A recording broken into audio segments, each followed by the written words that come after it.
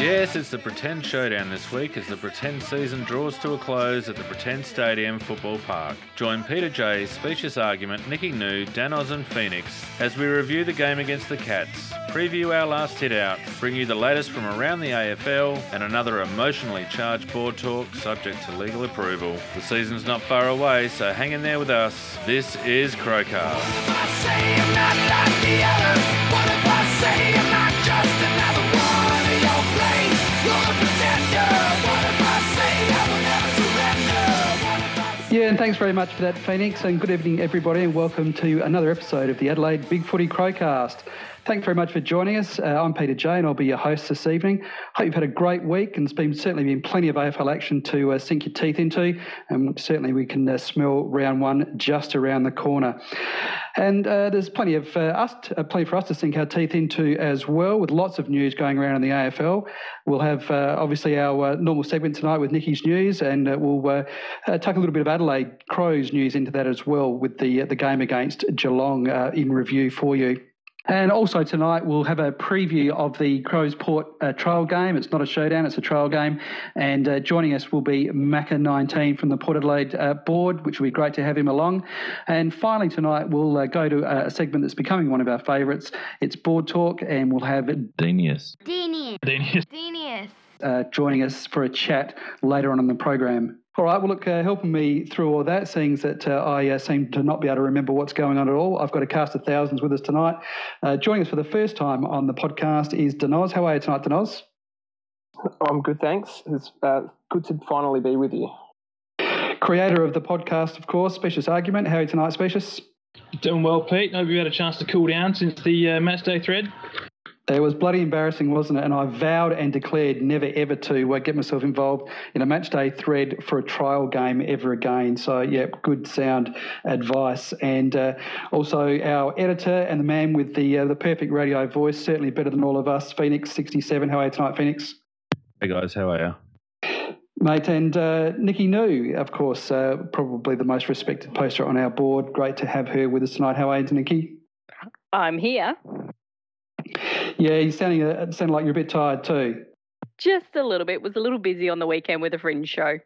Well, it's terrific to have you with us tonight. Okay, look, we'll get on with things, and we'll throw now to our first segment for tonight is Nicky's News.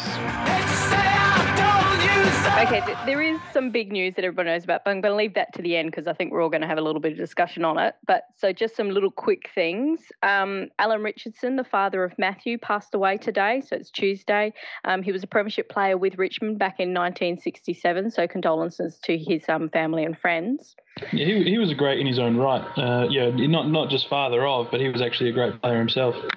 Yeah, he was more of a wingman, wasn't he? I wasn't alive when he was playing, but I'll take your word for it. Well, I just saw a couple of little comments about that he was, a bit shorter than Matthew and everything else, but quite good I agree in his own right. But also... Interesting that Matthew ended his career playing very well on the wing as well, just a little tidbit there. Yes, very true. I do remember quite a number of games. Well, also... there with Richmond, Chris Newman hasn't been seen, and we've now got a reason why he hasn't been seen playing for Richmond. He's got an abnormal heart rhythm going on. He's actually going to undergo a procedure to correct it. They say he's actually okay, but they just want him to go under this procedure. And in interesting contract news that isn't Patrick Dangerfield, Lockie Henderson from Carlton has put his contract talks on hold until later in the year. He's apparently he wants to get back to playing better football, which I equate to meaning he wants more money, therefore he needs to play better football. And then there was the big news that came out yesterday, which is regarding Ryan Crowley, who's tested positive for a specified substance all the way back in July last year. Now, kudos to Fremantle and the AFL for actually keeping this quiet for that long. I don't understand how they did it. Well, they're not Essendon. I think that's what it is. Also, I did kind of make a comment on the board that Essendon needs to have a look at the press release that Fremantle did, because that's the way you announce it and the way you deal with it. I think one of the main things that people's been querying about it is, how could he keep playing? And I made a guess that he'd been done for a specified substance. It was then revealed by Patrick Keane that, yes, it was a specified substance. Now, do you guys know what that is? No idea. I was certainly going to ask you about it tonight, Nikki. Well, I went on the WADA site and I've actually got, they've got a little Q&A, frequently asked questions, and here's their explanation of what a specified substance is. They state it's a substance which allows, under defined conditions, for a greater reduction of a 2-year sanction when an athlete tests positive for that particular substance.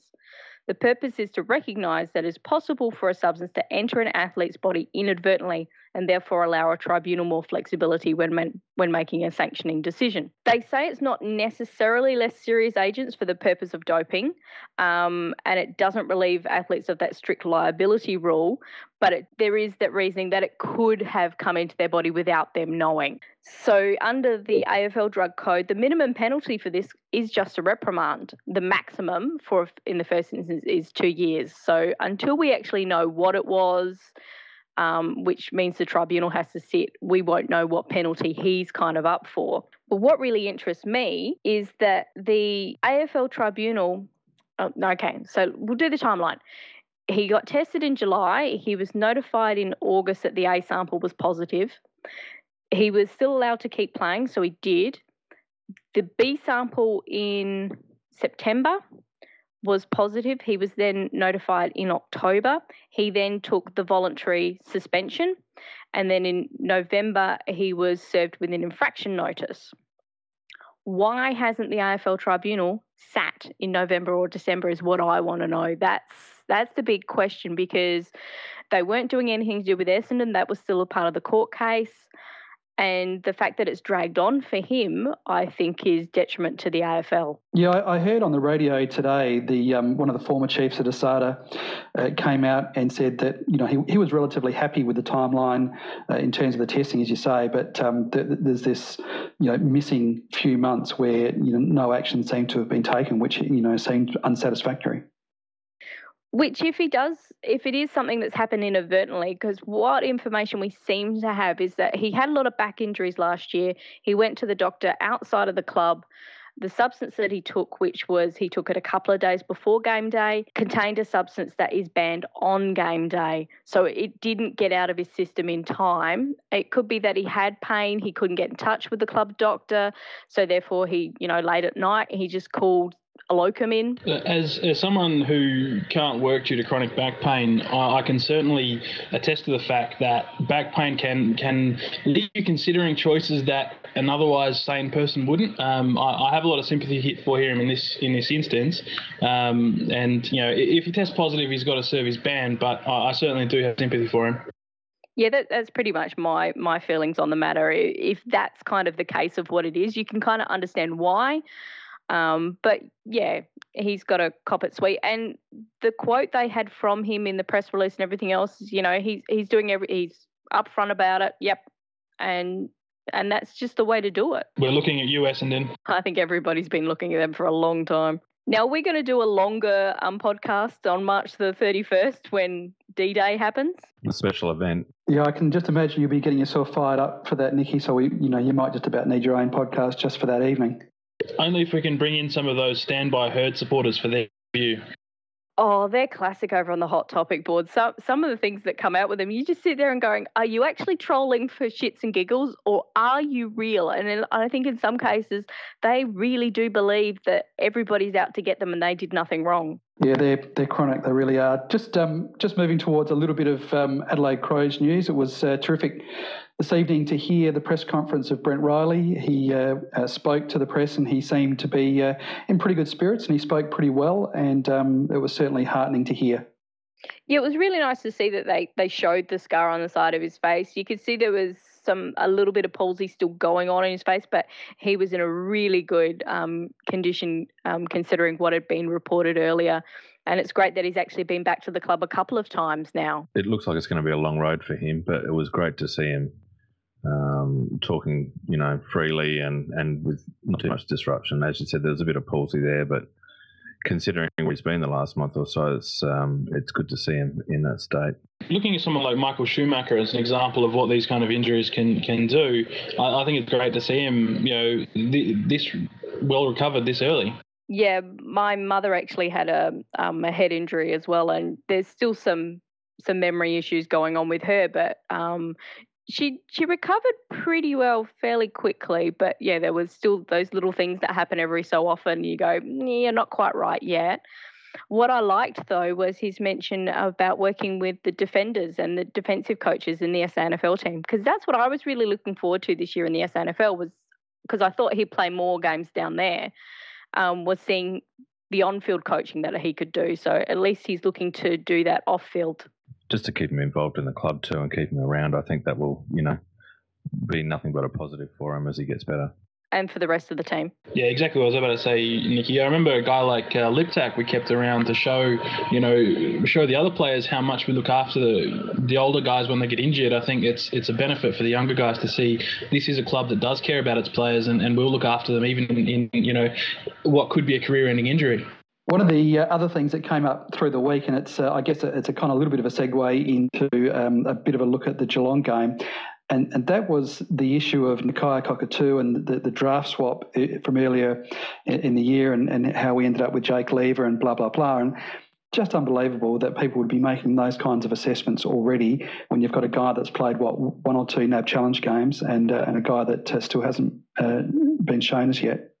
And one that's coming off a full knee reconstruction, who's a tall player as opposed to a midfielder who tends to, the midfielders tend to come in straight away and they can play first year, whereas the tall guys don't.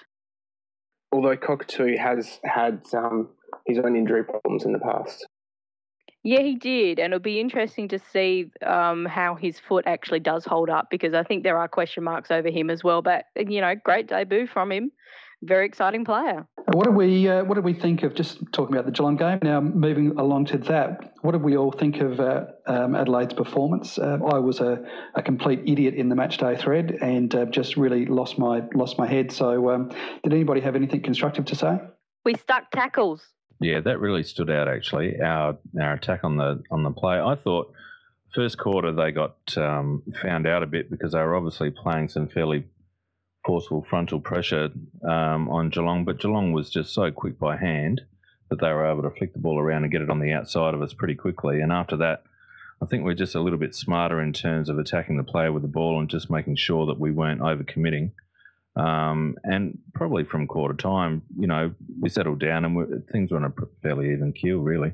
On SEN today, Cam Mooney was talking to Daniel Harford, I believe, and he was talking about going into the huddle at quarter time, and he said he was really worried about going in there as, opposition player, but he said that what he noticed was that Walsh really just wanted everyone to win the inside ball and go hard at the contest, and he said other than that, things are going very well. We wanted the players to be focusing on the inside ball. Yeah, actually, that's an interesting point, Speeches, and just leading into what I was about to comment on, there seems to be a little bit of an audition going for some of the younger guys in that kind of clearance role. So we've seen Jared Lyons in there, and we've seen Cam Ellis-Yeoman in there quite a bit. And I thought Cam did really, really well on the weekend in that role. His kicking obviously has attracted a fair bit of criticism, but in terms of actually getting a clearance and looking really, really strong in that contest, he did very, very well. Just wondering if that may be a tactic to get some younger battering rams in there to leave the likes of Dangerfield and Sloan to run outside a little bit more. No, I think the one they're all replacing is Thompson. Yeah, I think you're right, Peter. I think, we've relied on Tomo and Danger to get inside regularly. Obviously, it's taken its toll on Tomo. He can't run out games anymore. And Danger, we want to be a bit more damaging on the outside. So getting those workhorses in there, it's like when Port had Roger James in there. Now, he couldn't kick over a damn tin lid, but God, he could get the ball out, and that's all he was there for. And that's what we need, just a workhorse inside. I actually really enjoyed some of Ellis-Yeoman's handballs, because that ability to see through a pack to find that player on the very outside, which he did a number of times, that's something you can't teach. Most players have very closed-in tunnel vision and can't see the wider picture. So he's got that vision.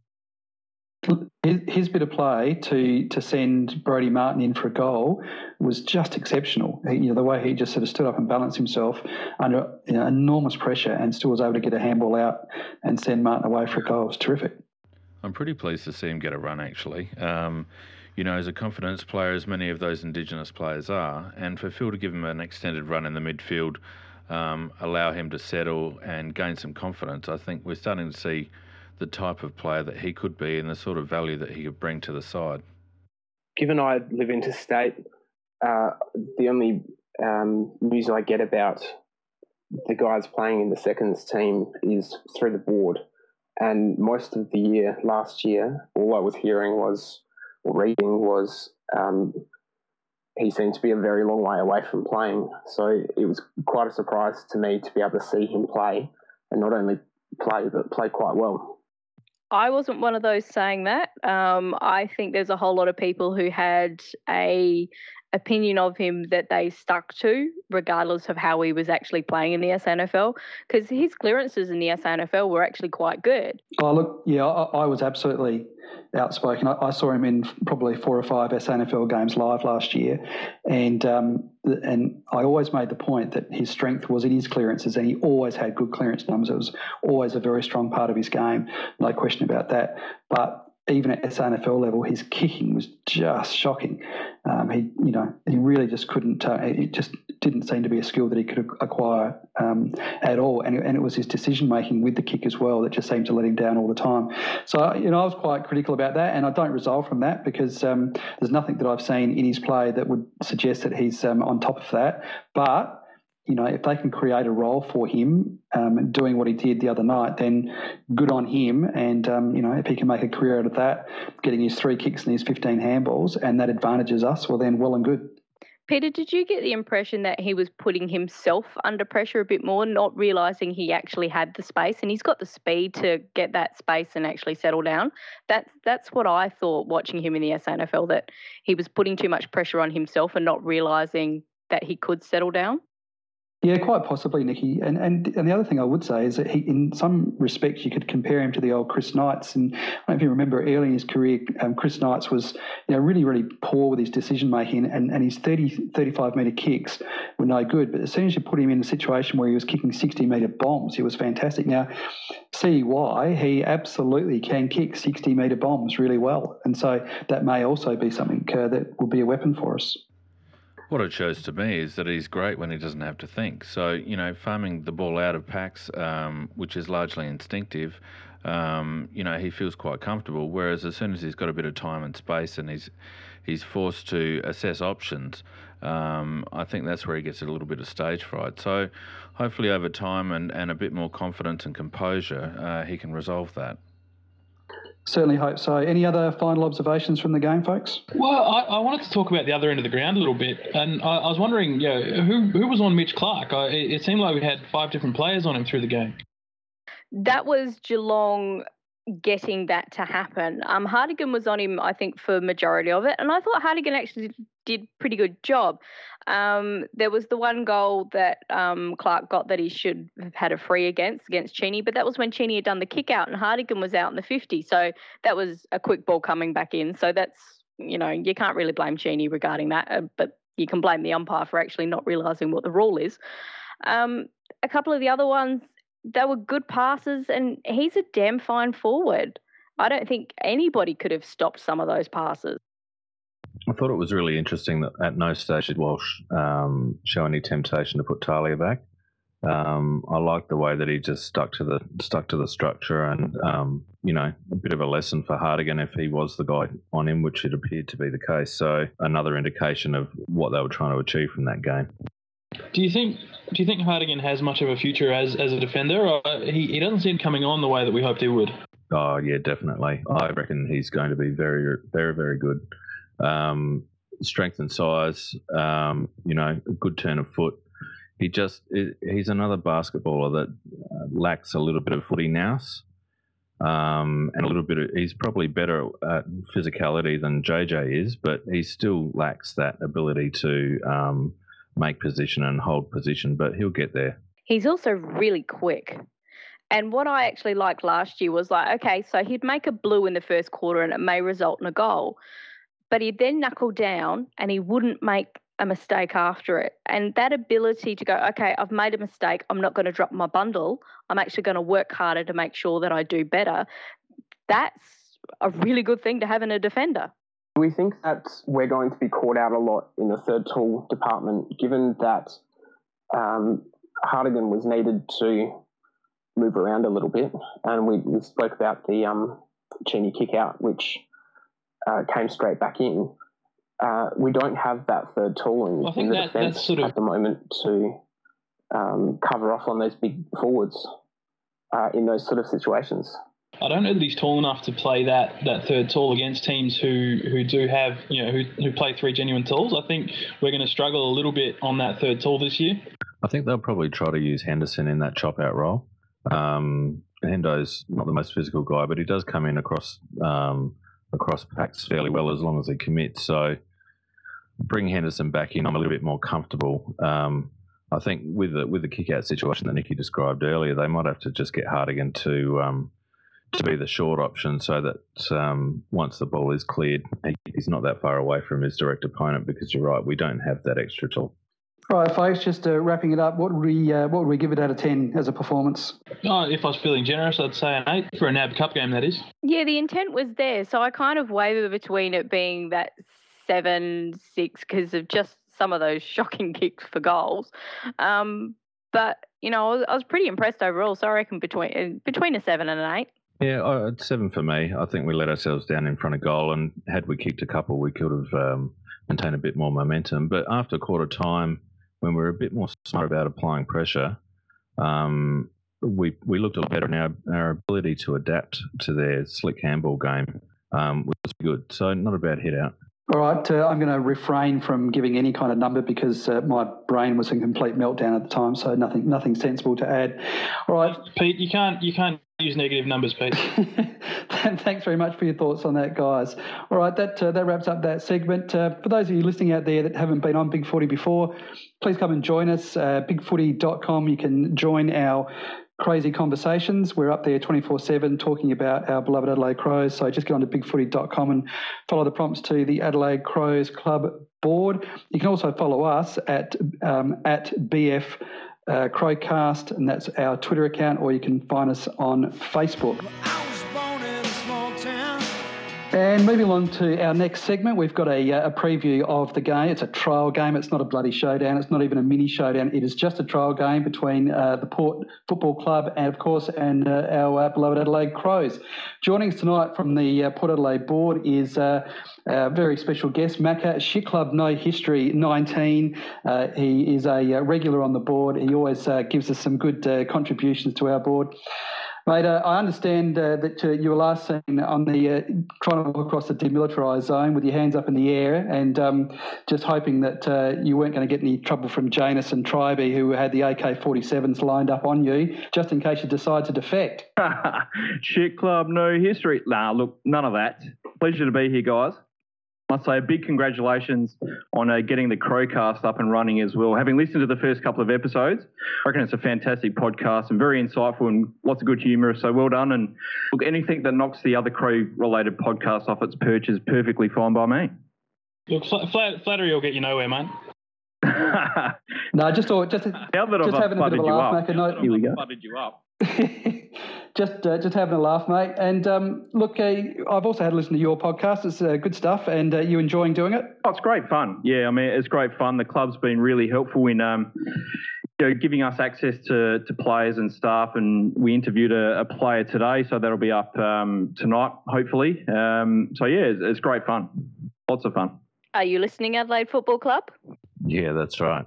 Get involved, Adelaide Footy Club. So, Macca, just looking at your side, one of the things that fascinates me is that you've obviously got a star-studded lineup. It's a terrific side when it's up and running, as shown last year. The thing that I find really, really curious is just the incredible importance of Jackson Trengove in defence there. It just seems that if he's there, you're a completely different side as to when he's not. And I think there's some amazing stat about how you go when he's not there. Why do you think it is that he is just so important to your team? It's a bit of a horrendous stat. I think we're something like 2 wins and 10 losses without him over the last couple of seasons, which is pretty horrendous. I'm not too sure if it's all down to him or if it's just a bit of a correlation and causation type thing. I think he's a highly underrated footballer. He really does sort of lead that back line really well. He takes lots of intercept marks, and he's a really good player, can go into the ruck and do a good job there. Why we keep losing without him, I'm not 100% sure. I think if you look at last year, in those games that we lost without him, I think our defence held up pretty well, and we kept teams to scores that you would think we should have been able to beat them with. But it was just our forward line which didn't deliver on those days as well.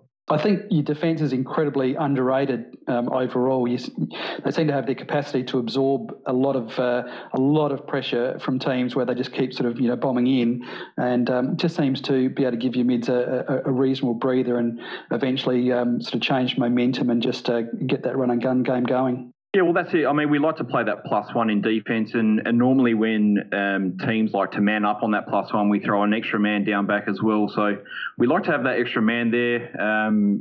Brody does a pretty good job at that. Pittard, he's getting better sometimes. As long as he doesn't kick it. Yeah, so long as he doesn't kick it or handball it or mark it or run with it, then he's a pretty good player. Now, there's been a bit of banter this week about who's fielding the better ruck. Now, I'm anticipating both clubs are going to go with their I guess, round one starting ruckman. What do you think's going to happen there? I don't know. I reckon they're a pretty even match. I think Jacobs is probably a better tap ruckman. Lobie, I'm not a huge fan of his actual tap work. I think he's great sort of around the ground ruckman. He does a lot of work. He's super fit, can run all day. But his actual tap work isn't the best, and our clearance work still needs a bit of improvement. So, look, I think Jacobs will probably do the job on Lobie. He's had a couple of big games against him in the past. He does seem to set himself for those games against Lobie. Yeah, I'm not sure what it is about him. I remember the day he got, I don't know what it was, 80 hit-outs or something like that, and was one hit-out off the all-time record or something. So, I've had many sleepless nights about that leading up to showdowns. So what was the theory discussed about going into the second NAB Challenge match with a SANFL side? Was that to rest the players? Was that to avoid injury? Or what's going? Or was it just to prepare for the Crows because you rate us that highly? I think you're pretty spot on with the first couple of comments. I think it's something that we've done every year under Hinkley. In 2013, we played Melbourne and sent pretty much a reserve side there and got absolutely... No, I think we only lost by a couple of points, but then all the Melbourne fans came out and said that they were favourites for the round one match, and we ended up beating them by 80 points. And obviously last year we played the Crows and with another heavily undermanned side and got thrashed and ended up doing all right a couple of weeks later there as well. So I think it's just something that Hinkley likes to do.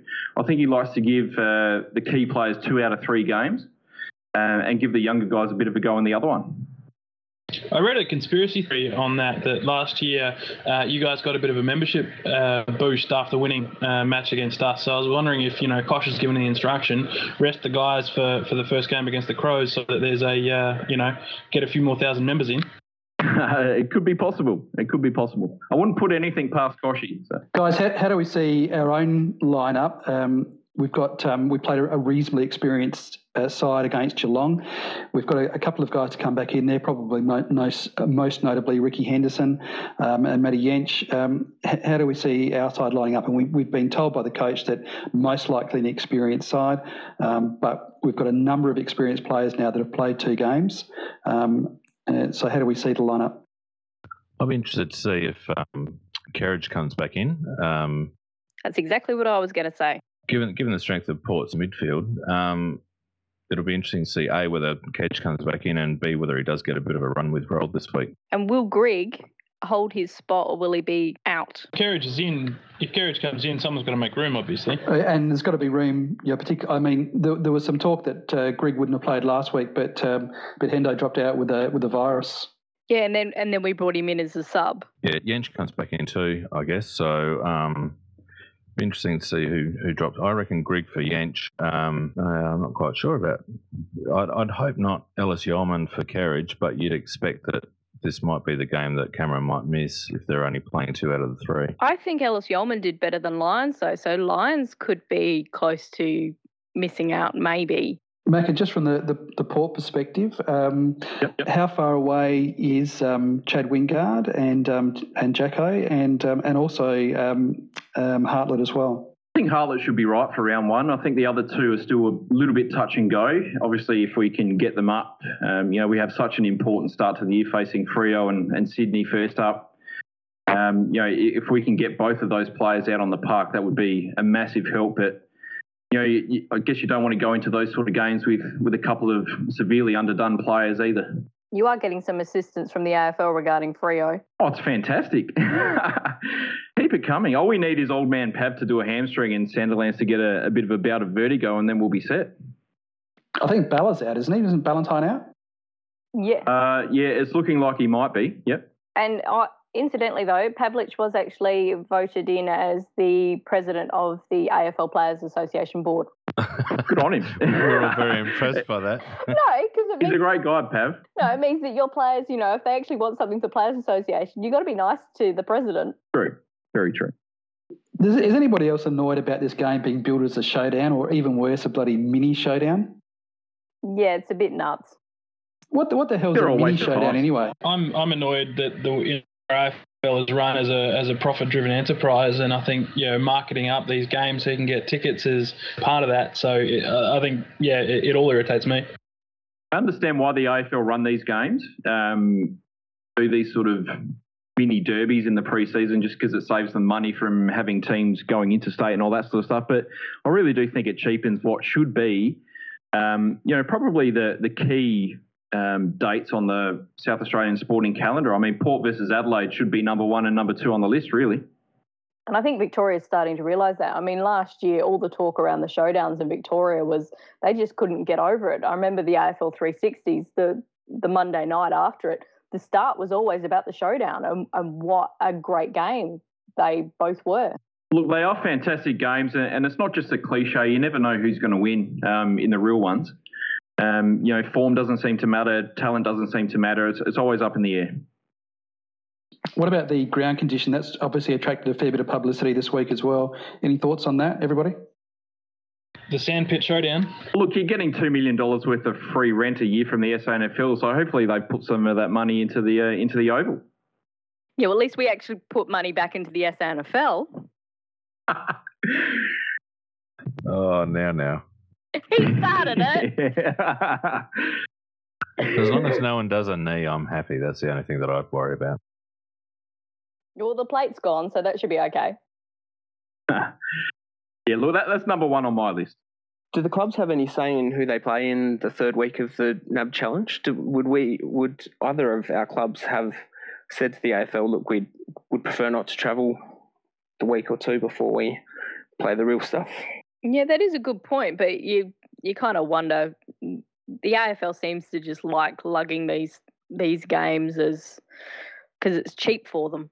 I think that's the key, Nikki. It's just cheap because we're both here and nobody has to travel, and it's just easy. Well, I mean, you look at this weekend, Gold Coast is playing Brisbane, West Coast and Fremantle playing, GWS and Sydney. So, yeah, it seems like the AFL are going for that third week of the NAB Cap, no one's travelling. I mean, logistically, it makes sense. It's just the way they build it up. And it's a bloody trial game. It's not a showdown. Neither team's going to treat it as a showdown. It'll probably be a bit more willing than a normal practice game just because it is. But I just want round one to happen now. This is all getting a bit boring. I think what we've seen from Walshy already is that he's going to stick to a little structure that whatever we're going to do and we're going to practice, and he's treating them all as trial games so far. If we win, bonus. If not, Well, I've said this on the boards. I don't mind seeing the top five players easing into the game. Your Dangerfields, your Sloanes, your Jacobs. I don't mind seeing them easing in because we need them to be right for round one. What I don't like seeing is the players between number 5 on the list and number 30 on the list taking it easy as well. They really need to be fighting for spots, and I really want to see that kind of energy from them. The top 5 guys, great, don't get injured, wrap yourselves in cotton wool, starting round one, that's fine, but I really want to see energy from those younger guys and the guys with fewer games on the list. That's where I was disappointed with Greg in that first week. It was a real opportunity for him, and he was so disappointing. And if he does get another go this week, which I actually doubt he will, but if he does get a run, I hope he makes the most of it, or else he's going to have a long season. is Riley O'Brien going to play? I would think after last week's performance it would be unlikely for him to play. Macca, what would you be expecting to see from Port Power on the weekend? I think first and foremost, no injuries, probably to either side. I don't think anyone wants that. So hopefully we come out from playing on that dodgy AAMI service, pretty unscathed. I'd love to see us play as best a team as we possibly can, just to prepare for round one. And as I said, we've got such a huge start to the season. We need to get them all playing in unison from now. But I'd also like to see us keep something in reserve in terms of game plan and structure. I'd love for us to play our normal sort of plan A and not really deviate from that too much, keep something in store. What do you reckon Port's going to look like this year, Macca? Is it more of the same, or is it going to be tweaked, do you think? Tiny tweaks, I think. I don't think we're going to have any sort of huge change to our running game plan. Going by what we've seen so far, it's still based on that sort of quick handball give, lots of overlap running, and using that pace to advantage. And, hopefully if Ryder can get on the park this year, we'll see a bit of a developed forward line and another strong marking option up there. Macca, I'm interested to see what happens with your coaching this year, because you've lost two years in a row, you've lost quality senior assistant coaches. Now, when we lost Bailey, obviously, I think Hinkley's probably a better coach than Sanderson was, but when we lost Bailey, the club really fell apart. Do you think Hinkley's got what it takes, or has he filled the box this year to have what it takes to keep up that coaching? I guess we'll wait and see. I mean, on paper, Michael Voss looks like a fantastic appointment. Has done a lot of great work with kids in the past. Obviously his senior coaching career was a little bit dismal, but disaster. That doesn't mean, that doesn't mean he won't be a very good assistant like Bailey was. Some people just aren't, cut out for that head role, but they do make a fantastic assistant. And we've seen that with a lot of jobs that people have got over the years. Guys like Scott Waters and Mark Nield as well were always rated as those, fantastic sort of league-leading assistant coaches, but couldn't get the job done when they had the main gig. But, everyone thought we'd fall apart when we lost Richo, and we didn't. So, hopefully with Voss on board and, Matthew Nick's still there, I think we've got a pretty good group in the coaching box, and hopefully they can come up with some good ideas when we're in trouble. All right, look, thanks for that, Macca. Shall we just whiz around now and get some tips for this game? I think it'll be a fairly high-pressure game. I think there'll be a little bit on it, obviously a trial match, but it looks as though both teams are going to be at pretty close to full strength. So what do we think? No, Port for mine, I think. No injuries, that's all I want. Port by a couple of goals, but Crows to win the first showdown. I agree with Specious. I think Port's going to win this one. Macca? Look, I'm going to say Crows by 25 points and Johnny Butcher, the future, to kick 4 goals, 7. That's golden. That's golden. Yeah, I think. Look, I'll be happy if he just gets 4 kicks. Yeah, I reckon. I think Port will get home in this one. They're shaping up for a fairly tough start to the season, so I think they'll tune up pretty well on the weekend.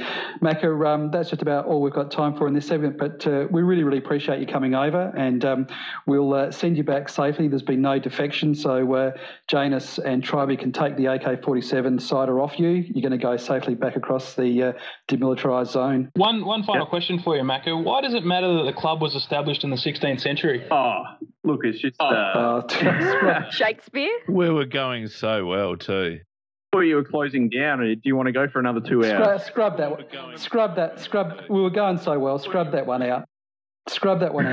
All I actually want to say is Tribey can't say anything because he was originally a Crows supporter and he defected back to Port. So was I. I went for the Crows when they first came in.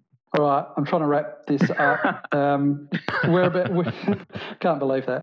Yeah, cheers for having me, guys, and hopefully it's a good season, both for Port Adelaide and maybe not so much for the Crows, but yeah, hopefully we continue to dominate the AFL market this year. Yeah, very nice, Macca. Thanks very much for that. It was good to have you join us. That was our preview of the Port Crows game on the weekend.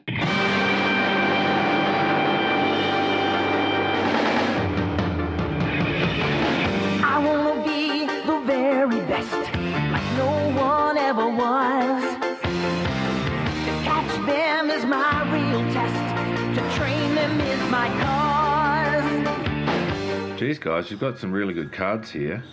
Yeah, but there's one card we really want. Which one's that? We want a Dangerfield. The Dangerfield? But you've already got one. Yeah, but that's an old one. This one is more attacks and better HP. Sounds like a more expensive Dangerfield. I bet lots of people want that card. At least you've got one at the moment. But we want the new one. Why someone else is going to get it, and then they're going to have a stronger deck than us. But you've got a Tex and a Crouch and a Talia. Look at this Talia. It's almost unbeatable. Yeah, but we just want the new Dangerfield. Well, guys, sometimes we have to accept what we've got. We might be able to get a new Dangerfield, but they're not cheap. You could get 3 cards for the price of a new Dangerfield. We just want a new Dangerfield. Kids, I'm not made of money. There's only so much I can spend. It might not even be available anymore. We want him. Dangerfield. Okay. Look, I'll check how much money I can spend, and if I can afford it and it's available, we'll get a new Dangerfield. Oh, that's not fair. Is it a maybe yes or a maybe no? Yeah, you always say maybe. Well, I just don't know. Maybe someone with more money will buy the new Dangerfield before we can. I keep ringing the shop and they can't tell me when or if the new Dangerfield is going to be available, or how much it's going to cost. Oh, that's not fair. We want him. We want him. Hey, calm down. Look, why don't you just enjoy the Dangerfield you've got right now? I'll keep checking, and if we can afford it and it's available, we'll get the new Dangerfield, okay? Okay. Dad, Yes, mate. we want Ash. Oh, gee. Don't forget, if you're listening to us, you can always follow the conversation. I don't want to sound like Tony Jones there, but you can follow the conversation that we have at bigfooty.com, and you can also catch us on Twitter at BFCrowcast, and also our Facebook page. All right, moving on to what's becoming one of our favourite segments. It is Board Talk. And our very special guest tonight is Denius. Denius, and welcome to the show. And I have a confession. I have seen you before because I sat around about 2 rows behind you the evening at Adelaide Oval that you undertook the infamous task of setting up your Sack Trig sign. That was you. Oh, I knew. Well, the bloke behind me said, yeah, I'm on the Big Footy board, but I never found out who he was. No, that was actually, believe it or not, that was actually another guy. I was actually just watching the conversation that you had. Okay. I was polite to the guy. I'm very happy. So what was your motivations there, mate? That was obviously a big thing that you did. And so talk us through the motivation there. Well, I was really enjoying what Trig was doing to our club. I really wasn't interested in us winning premierships. But I thought, maybe we should try something different and stop being so terrible off the field and on the field. And because there's so little way to voice any dissent out in the open, I thought, well, what's good at the footy? A good old sign.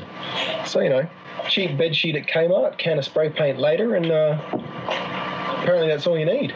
So what was the kickback from all that? Because you got marched, didn't you?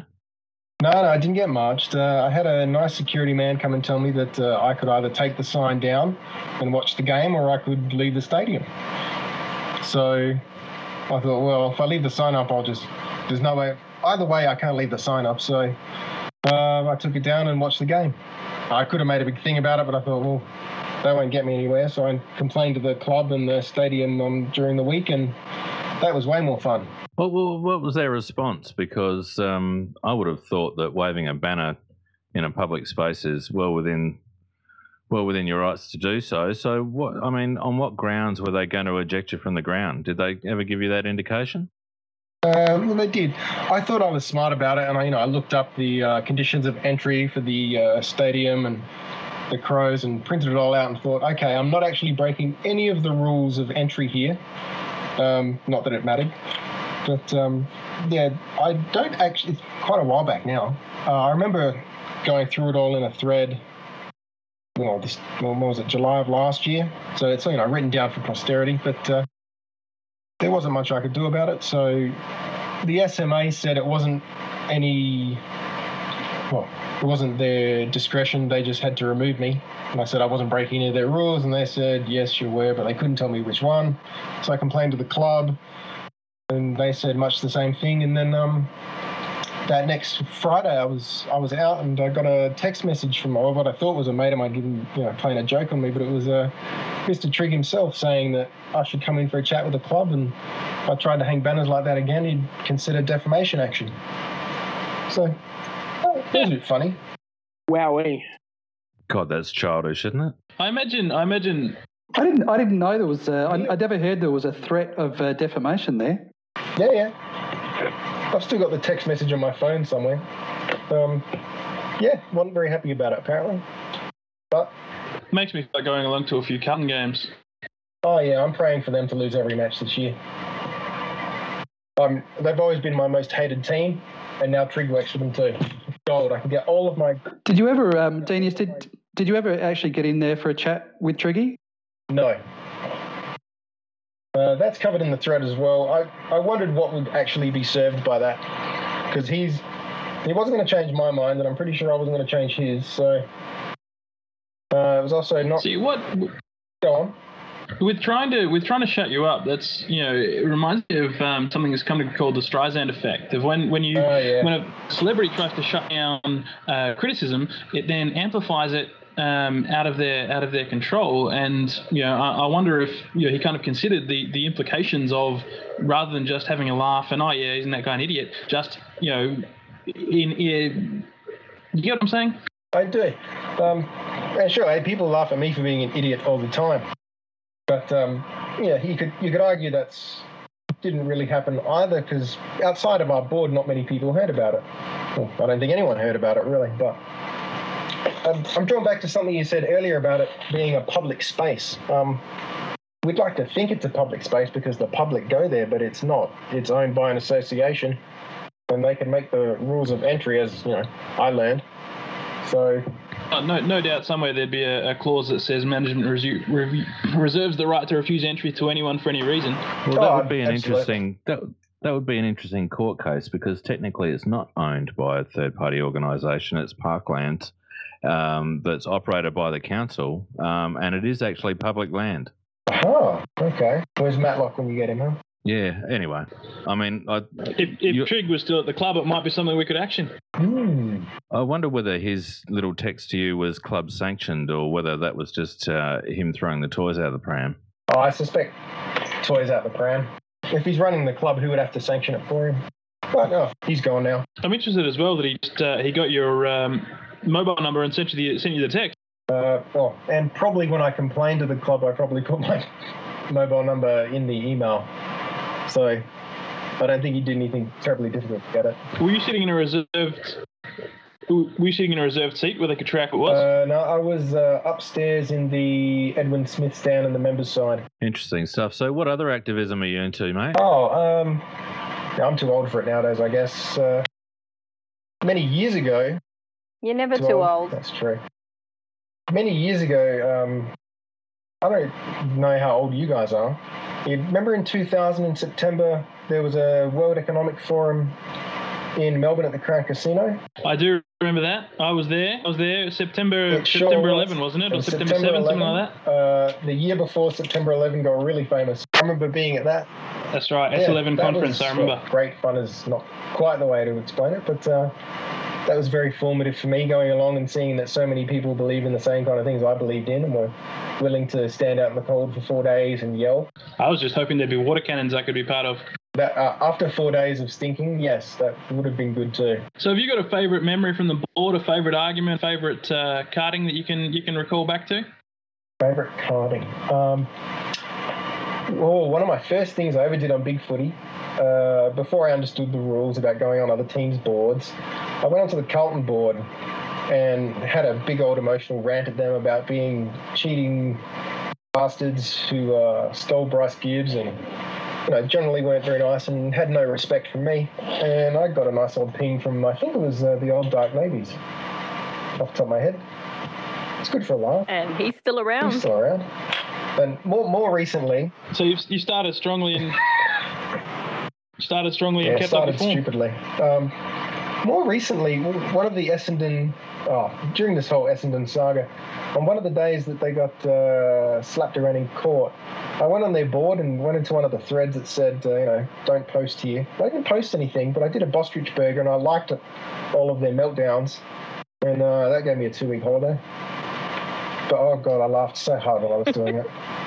So hard, it was worth it.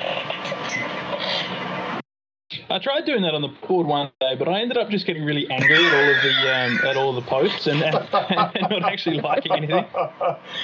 Yeah, it's when you read stuff that's really stupid, you get angry after a while.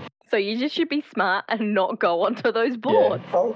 I don't go on Bay 13 anymore because it's just a giant circle jerk with people yelling at each other, and it's actually more fun just trolling your own board. Gee, did I say that? Yeah, Bay 13 used to have some. Bay 13 used to have some classic things. I still remember the Van Bible. The Van Bible was just awesome on Bay 13. Yeah, there's some great contributors, but lots of it's just circle jerking. Yeah, I don't even really bother going on the main board anymore because, again, it's just people there looking for a fight and looking for an excuse to abuse somebody else. We can do that on our own board. Oh, we fight amongst ourselves so well. We don't need other people to come in and help. Absolutely, and none of them go, yeah, well, you cheated with Tippett, so you lose the argument. No. And we seem to be separating into some nice little factions at the moment as well. We do. Yeah, there's been... We're getting into our little sheep circles. Yeah. I think there's been quite a bit of infighting on our board lately.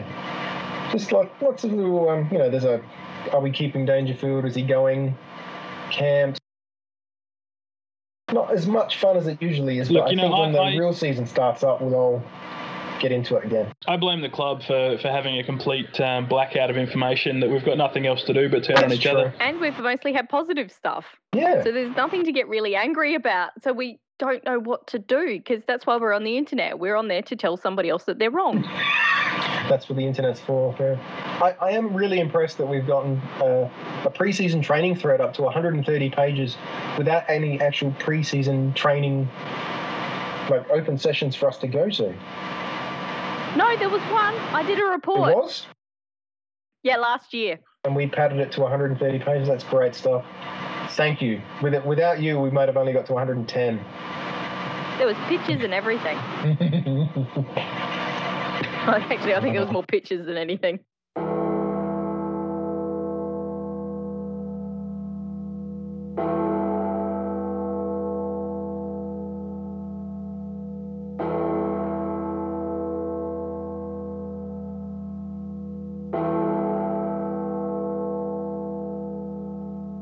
Right, Deanna, so as the... Sorry, that was that's good. As the tradition goes now, I need to slip you the dirty half a dozen. So are you up for that? Absolutely. What's the dirty half a dozen? These are... Well, it's just a quick half a dozen questions, mate, that are designed to strip you down, leave you crying, and, have you going into therapy afterwards. Oh, sweet. Okay. So pretty lighthearted stuff. Go crazy. Make me cry. Come on. All right, the first obvious one. Danger, yes or no? He's staying. Staying? Yep. Very good. That's 2 staying now. Good man.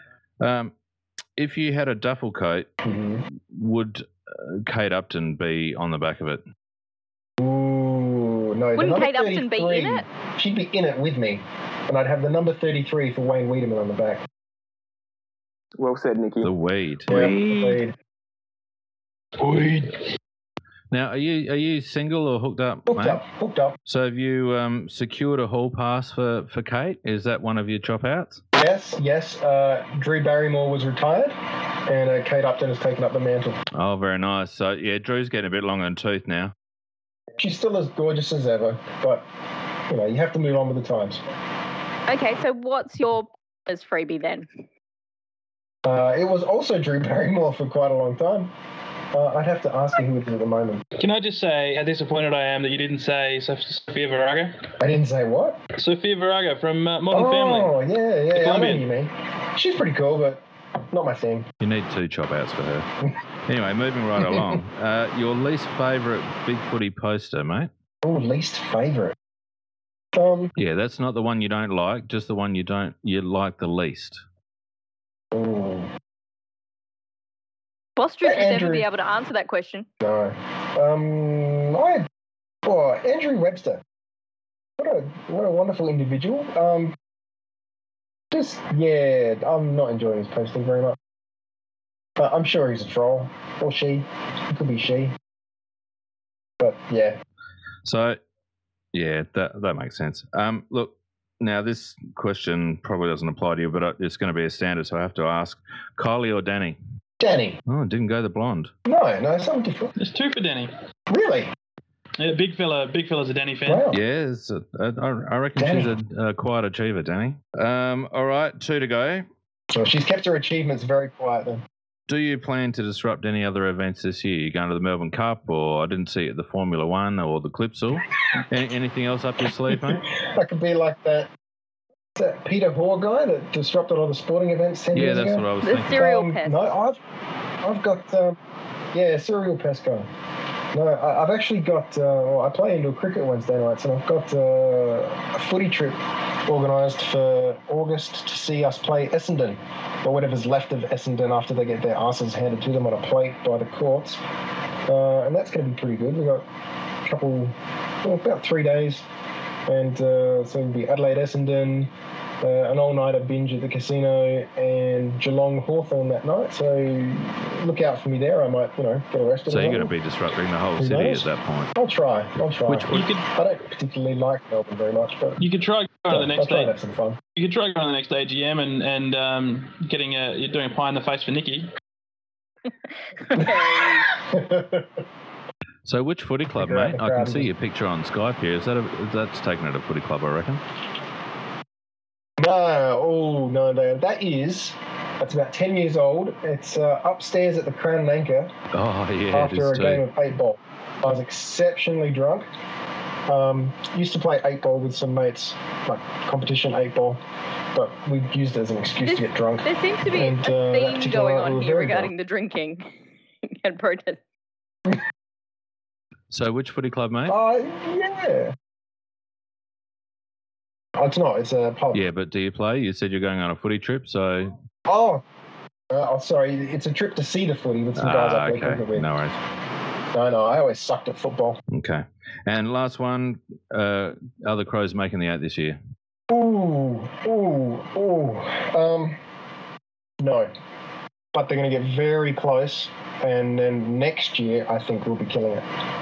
But it's like any new coach. It's going to take half a season for the players to click to the game plan, and they'll come home with a wet sail sort of thing, and then next year, after another pre-season, everyone's got another year together understanding their roles. It should be great. I read a decent article today talking about the Crows being, probably going to be quiet achievers this year as the younger guys grow into their role, and to not look for anything until 2016, 2017. So I wouldn't be surprised if we, finish around about the 8 this year and improve after. I think you're right. Yeah. All we've got time for this evening, unfortunately. It's been terrific to have a chat to you. We've really, really enjoyed it. Of all the people on the board, you have a great passion for the club, obviously, to get out there and get your sign up there. So I hope you've enjoyed being on, Denius. Oh, it's been my pleasure. My pleasure. All right, thanks, mate. That's board talk for another week. Volunteers for the Dirty Half Dozen and board talk are gratefully accepted. All right, we're just about to wrap up tonight, but we've got a little bit of a late breaker from Nikki. There's something brand new that's just been announced for the Adelaide Football Club. This year, we are going to induct our first Hall of Fame inductees. The inaugural inductees will be named on April the 29th. And it is for, let's see if I can... No prizes for guessing who it's going to be. Well, no, they're keeping it fairly quiet, but they did say it's for players, coaches and administrators, and the first inductees will be from each of those sections. So that could be interesting. Is it? So Malcolm Blight, Mark Rasciuto, Andrew McLeod. Well, who's the administrator? Billy Sanders, maybe. Stephen Trigg, of course. Yeah, I reckon Sanders could be up there. Perhaps Bob Hammond, because he was inaugural, wasn't he? Yep, he was the inaugural chairman. G. Corns, maybe. There's a few. Yeah, so Fagan's described the 25th anniversary as another important commemorative year that demands a significant moment such as a Hall of Fame. After 25 years, there are many people to consider for their significant roles at this club. The time is right for a Hall of Fame. Beautiful, Nikki. Thanks for breaking that one. All right, look, that just about takes us to the end of the Crowcast for this evening. It's been a terrific night. We've really enjoyed having our guests, and hopefully you'll join us next week for episode 5 of the Crowcast. In the meantime, don't forget to join us at bigfooty.com and also at our Twitter at BF Crowcast. See you later, everybody. Bye. See you, Pete. Night, guys.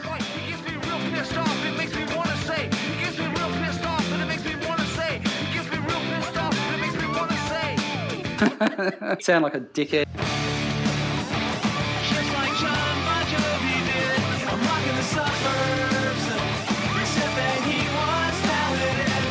This has been Crowcast, brought to you by Casmar for all your live audio and studio production needs. See you at the footy.